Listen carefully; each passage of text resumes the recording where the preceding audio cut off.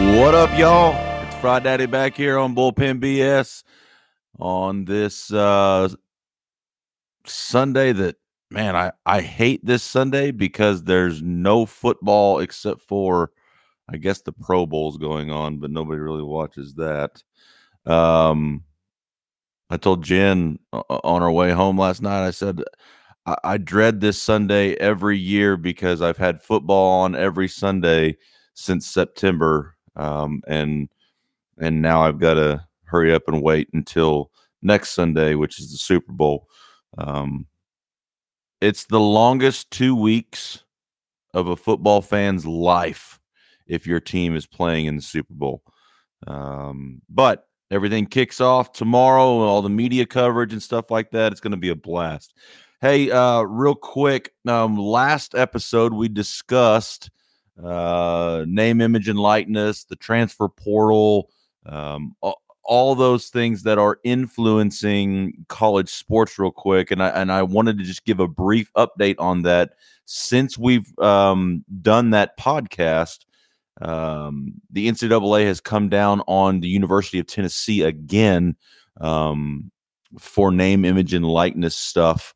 And what ended up happening was I think it really, really backfired in NCAA's face because the attorneys general for the state of Tennessee and the state of Virginia have both filed lawsuits against the NCAA and their antitrust stuff. So more to come on that as it unfolds. But it will be super interesting to see where that goes, because that could be the beginning of the dismantling of not only the NCAA enforcement stuff that Rick Pitino kind of dove in on yesterday after the St. John's game, where he kind of started to say, hey, they have no place in this anymore. But it may be the beginning of the dismantling of the NCAA period, as far as Power 5 stuff is concerned. So be super interesting to see where those lawsuits go, if anywhere. But we'll stay tuned on that. Real quick, there's an email address attached to this podcast, bullpenbsfrydaddy@gmail.com, bullpenbsfrydaddy@gmail.com. The overwhelming support that continues to pour in on this is astounding to me. I can't believe it. I had some former players of mine reach out this week, say, "Man, I've listened to every episode. It's been awesome. Can't wait for your next one." It's been awesome to people that I know that have this strong passion about sports in general, like I do. Just continue to reach out every week, and I'm loving it. Thank you for that. But let's keep the train moving here. Whenever you listen to whatever platform you listen to it on, rate it, review it. Let's just keep pushing it up the charts, because we're doing some really, really good things here, and we're starting to reach some ears that are outside of our circle, which is just fantastic. And so bullpenbsfrydaddy@gmail.com. If you have topic ideas, if you have opinions on this stuff, if you have, which after we get into what we're going to get into today, I'm sure it'll be flooded with opinions, because it's a very highly controversial topic. All in fun, though. But if you have any of that kind of stuff, reach out. Let's get some dialogue going, so that we can kind of preview the dialogue from the episode before we jump into what we're talking about on this episode. Okay, let's do that right now. Top 5-ish quarterbacks in the NFL of all time. Man, is that highly controversial, because everybody has their own criteria as to what fits in their top 5, right? Mine is, I'll be very, very blunt about this. Mine is the eye test only. Not only, there's some bias involved. but the eye test. So what I mean by that is, there's a lot of quarterbacks that I never saw play that often reach maybe not top 5, but certainly top 10 lists of many, many folks. And, like Johnny Unitas and Roger Staubach and Bart Starr and, those guys that were before even Terry Bradshaw. I never saw them play. And so I can't really say, yeah, they're in my top 5 list of all time because I don't really know. Right. I have no other than highlight films. I don't have a point of reference. Right. And so mine is very eye test driven. And obviously, just like everybody else that tries to put one of these lists together, there's some bias involved. Okay. And so I'll jump into mine right now, and then we'll discuss about, some of the other things that kind of go into not only my top 5, but certainly others as well. My top 5 are this. It kills me to say this, but Tom Brady obviously is the greatest quarterback of all time. Not just, you can pick whatever criteria that you want, and he's probably coming out on top. Statistically speaking, titles speaking, you name it. The guy has cemented himself as the greatest quarterback in the NFL of all time. Second for me is Peyton Manning. Now, some of you that are listening to this right now are going, well, of course he said Peyton Manning, right? Okay. I'm this is where probably some of my bias begins. Hell, I named my firstborn after Peyton Manning. But even in his, really, even at his late Tennessee years is when I first started watching him and following him.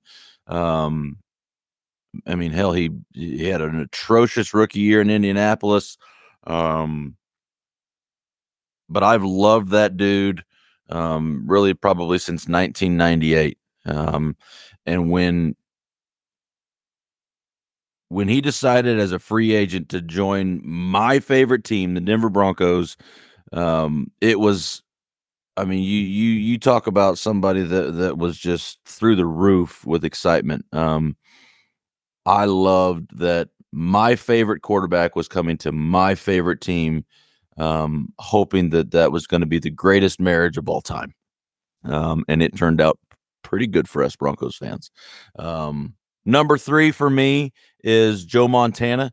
I think that he, not only with his 4 Super Bowl titles, but just the way that he was 4-0 in Super Bowls. The guy's just a winner.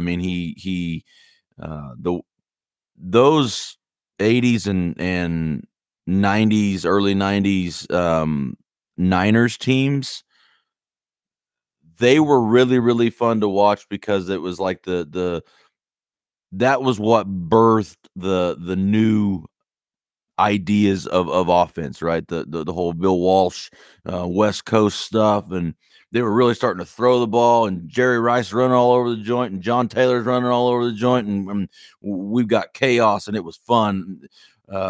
Not fun when they torched my Broncos 55-10 in that Super Bowl, but fun nonetheless to watch. Just a new brand of offense, and the way that he conducted those offenses was, it was really, really fun to watch. Number 4 for me, John Elway. Again, maybe biased, maybe not. I don't know. He resides in a lot of people's top 5s.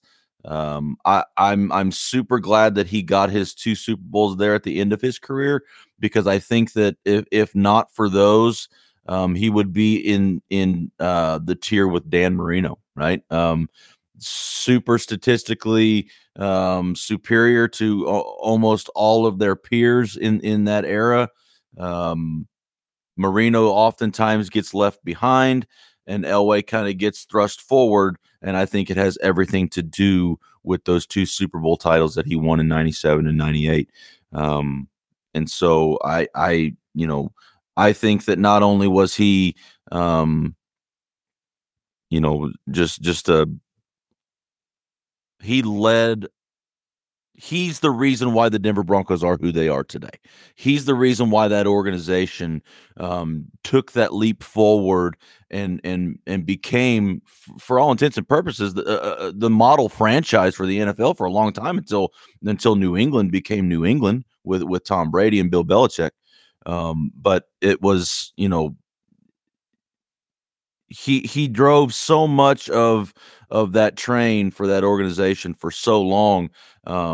But he was fantastic on the field, right? He was kind of that maybe not dual threat, but made a lot happen with his legs, right? He was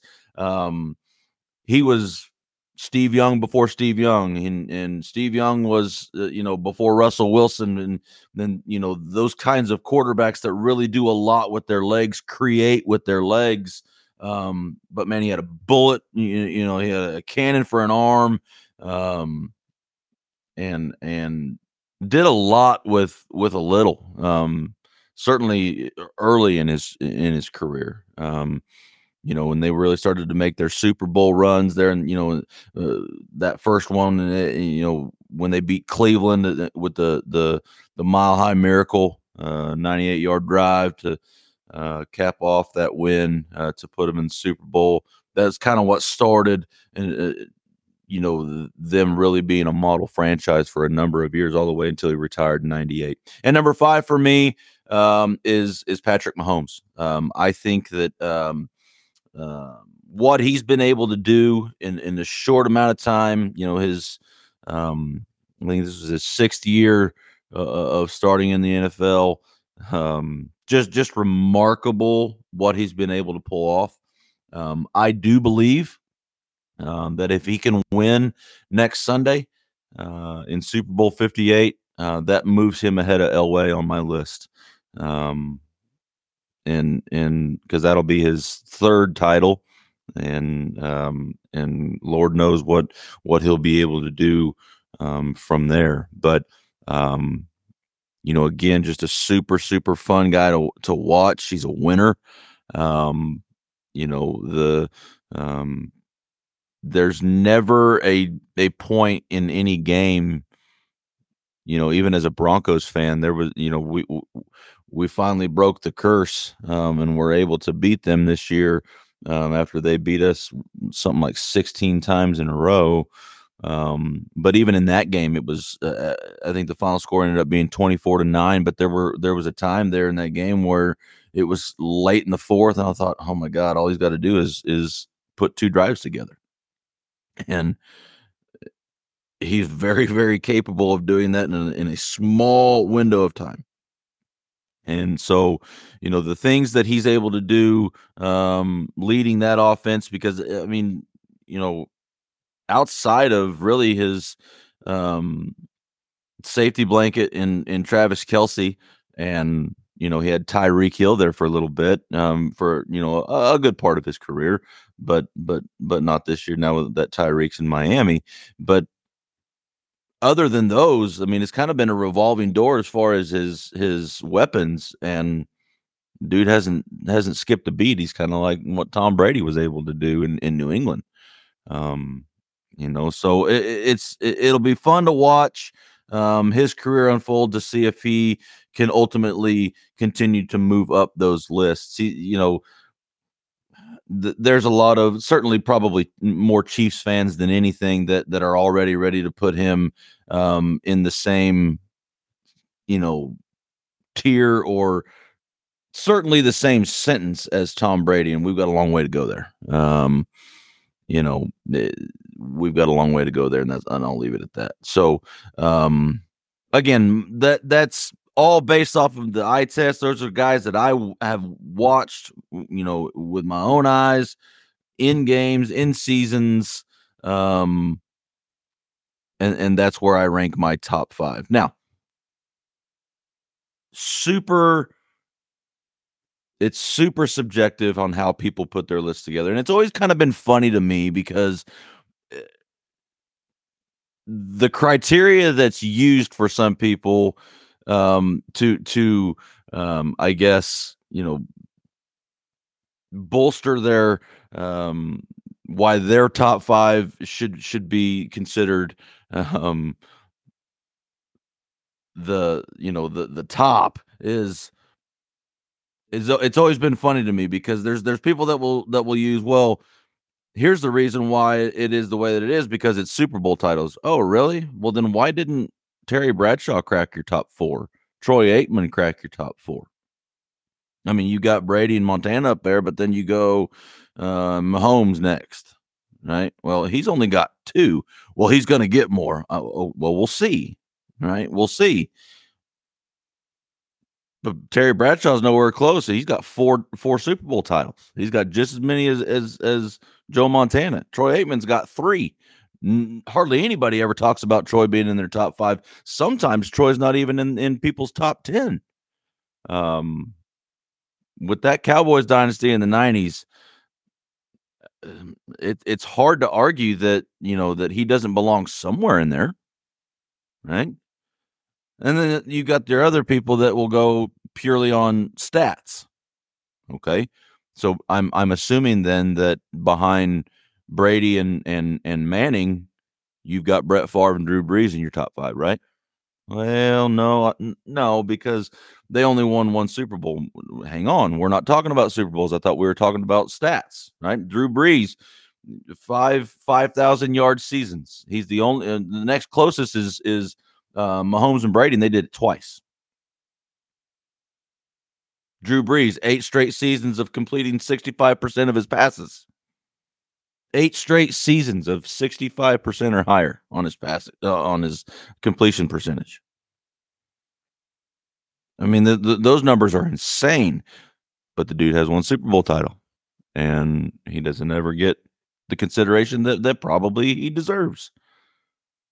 How about Brett Favre? For a long time, Brett held. I mean, when Brett was inducted into the Hall of Fame, he was the first in yards and touchdown passes and completions and attempts, and I mean, he had a long list of records that he held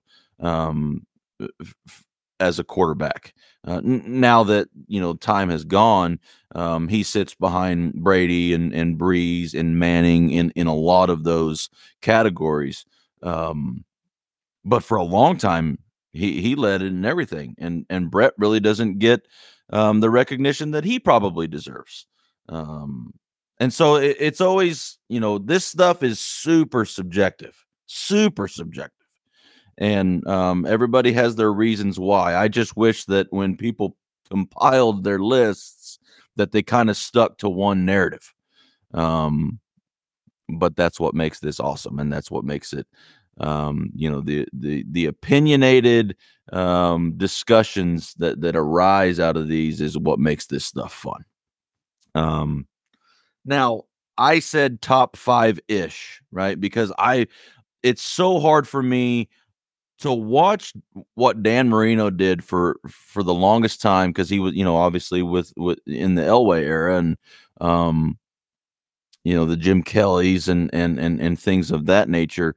To watch what Dan Marino did with Mark Clayton and Mark Duper and just slinging footballs all over God's green earth, and never to win a Super Bowl title. It kills me because he gets dismissed oftentimes. And I think Dan is probably one of the best quarterbacks that's ever lived. I have him just outside of my top 5. I think that if I was to have a top 8, it would go Marino, Brees, Favre in that order. 6, 7, and 8. But it's also, as I mentioned before, hard for me to dismiss Troy Aikman as well. Troy's in a different category is not the word. Tier really isn't either. I believe, and I believe this wholeheartedly as a Dallas Cowboy hater. If he was able, if he wanted to, he could have put up stats like just like those other guys were putting up in that era. Um, the Elways and Montana was at the end of his career there, but he could have put up numbers. I wholeheartedly believe it. That would have rivaled a lot of those guys.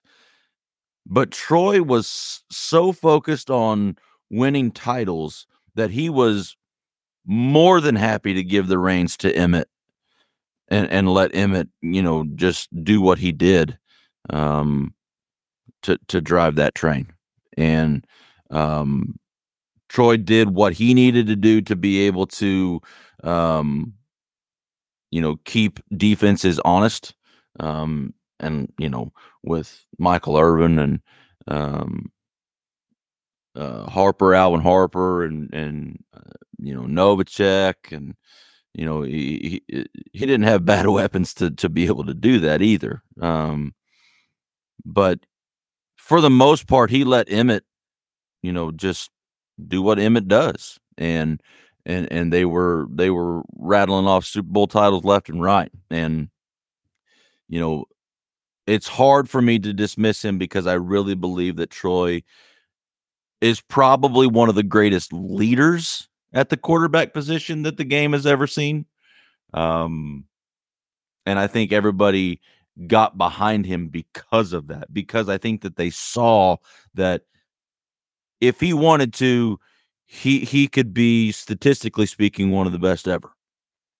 But he chose not to, and allowed Emmett to do Emmett things, and they were able to get 3 rings out of the deal. And so, he's probably, I don't know, 9 or 10 on my list.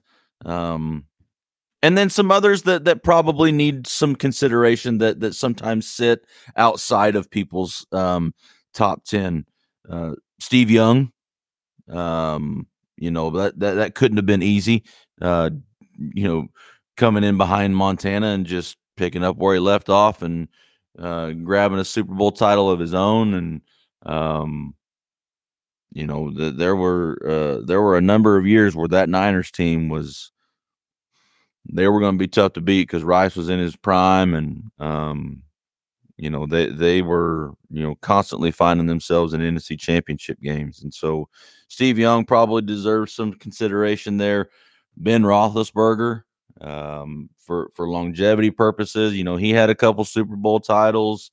I'm not sure that he may have had a losing season in there somewhere, but it didn't happen very often. That dude just won.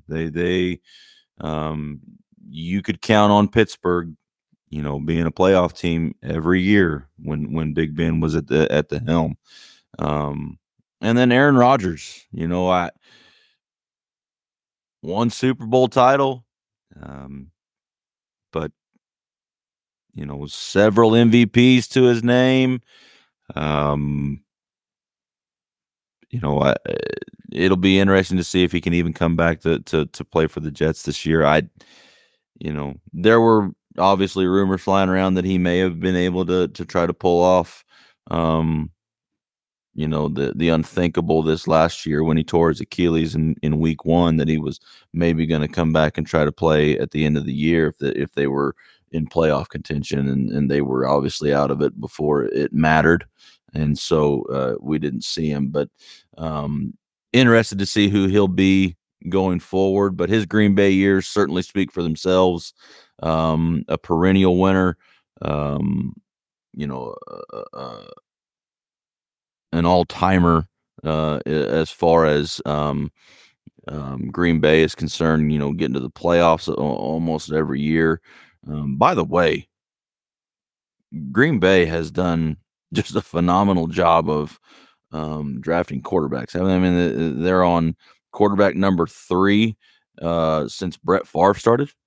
How incredible is that? You got a Hall of Famer, a future Hall of Famer in Rodgers, and Jordan Love looked pretty good this year.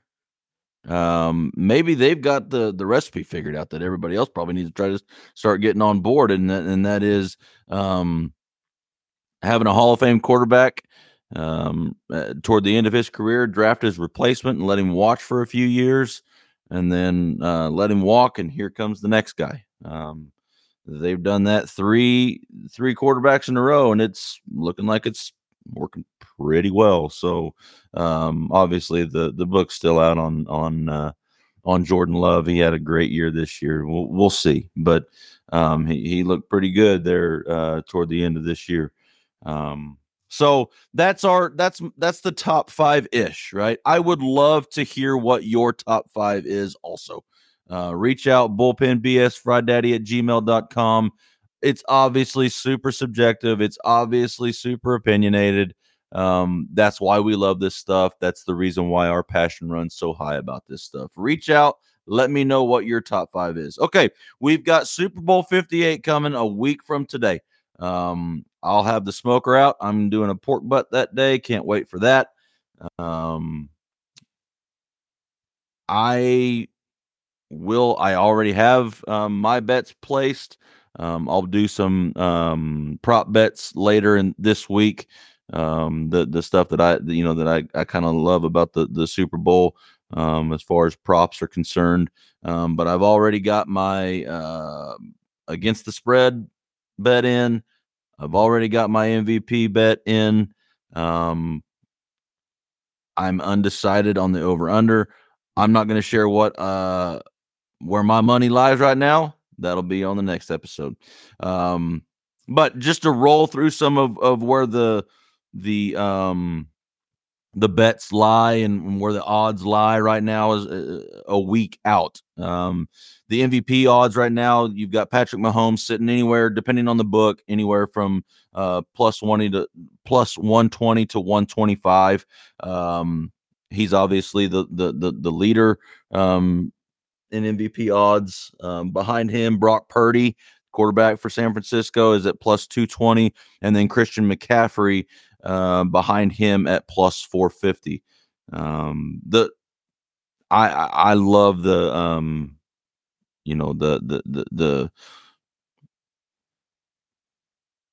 how good those odds are on McCaffrey. The dude that scores a ton. If they were able to pull it out and he scores a couple touchdowns, he usually they like to give the MVP to the quarterback, but it would be hard to not give it to somebody that scores a couple times. So, love the odds on that McCaffrey bet. As far as where the money lies in Vegas and sports books around the country, an overwhelming amount of money right now is on the Chiefs. The line is sitting somewhere between 2 and 2.5. Started at 3, got bet all the way down to 1. It was 3 for San Francisco. Bet all the way down to -1 for San Francisco. And then it has gone back to sitting anywhere from 2 to 2.5. The Superbook in Vegas just moved to 2.5 yesterday or on Friday, I guess. So something happened there because there's been an overwhelming amount of bets and an overwhelming amount of money or handle on the Chiefs. As of Friday, maybe even early Saturday, 74% of the handle or money and 73% of the bets were all on Kansas City. And the public likes Kansas City even more, as they've got 84% of the bets on Kansas City and 77% of the money or handle on Kansas City. But something happened Friday. Obviously, they're not saying. I know that there was a $1 million wager placed, I believe, on DraftKings. Maybe not DraftKings. Maybe it was in a casino. But at any rate, there was a $1 million bet made on San Francisco at at -2, and so I don't know if that's enough to push to move the needle from 2 to 2.5, and maybe the sharps money are starting to come in on San Francisco as well. But something happened to move that needle to get it to 2.5. So it'll be interesting to see this week as it unfolds to see where some of that money lands. And then, of course, there's the over-under. The over-under sitting anywhere from 47. Most have it at 47.5 right now, with 70% of the money being on the over, and also 70% of the bets being on the over. An interesting deal that I saw yesterday: 23 of 24 states, I guess, that can place wagers on this stuff.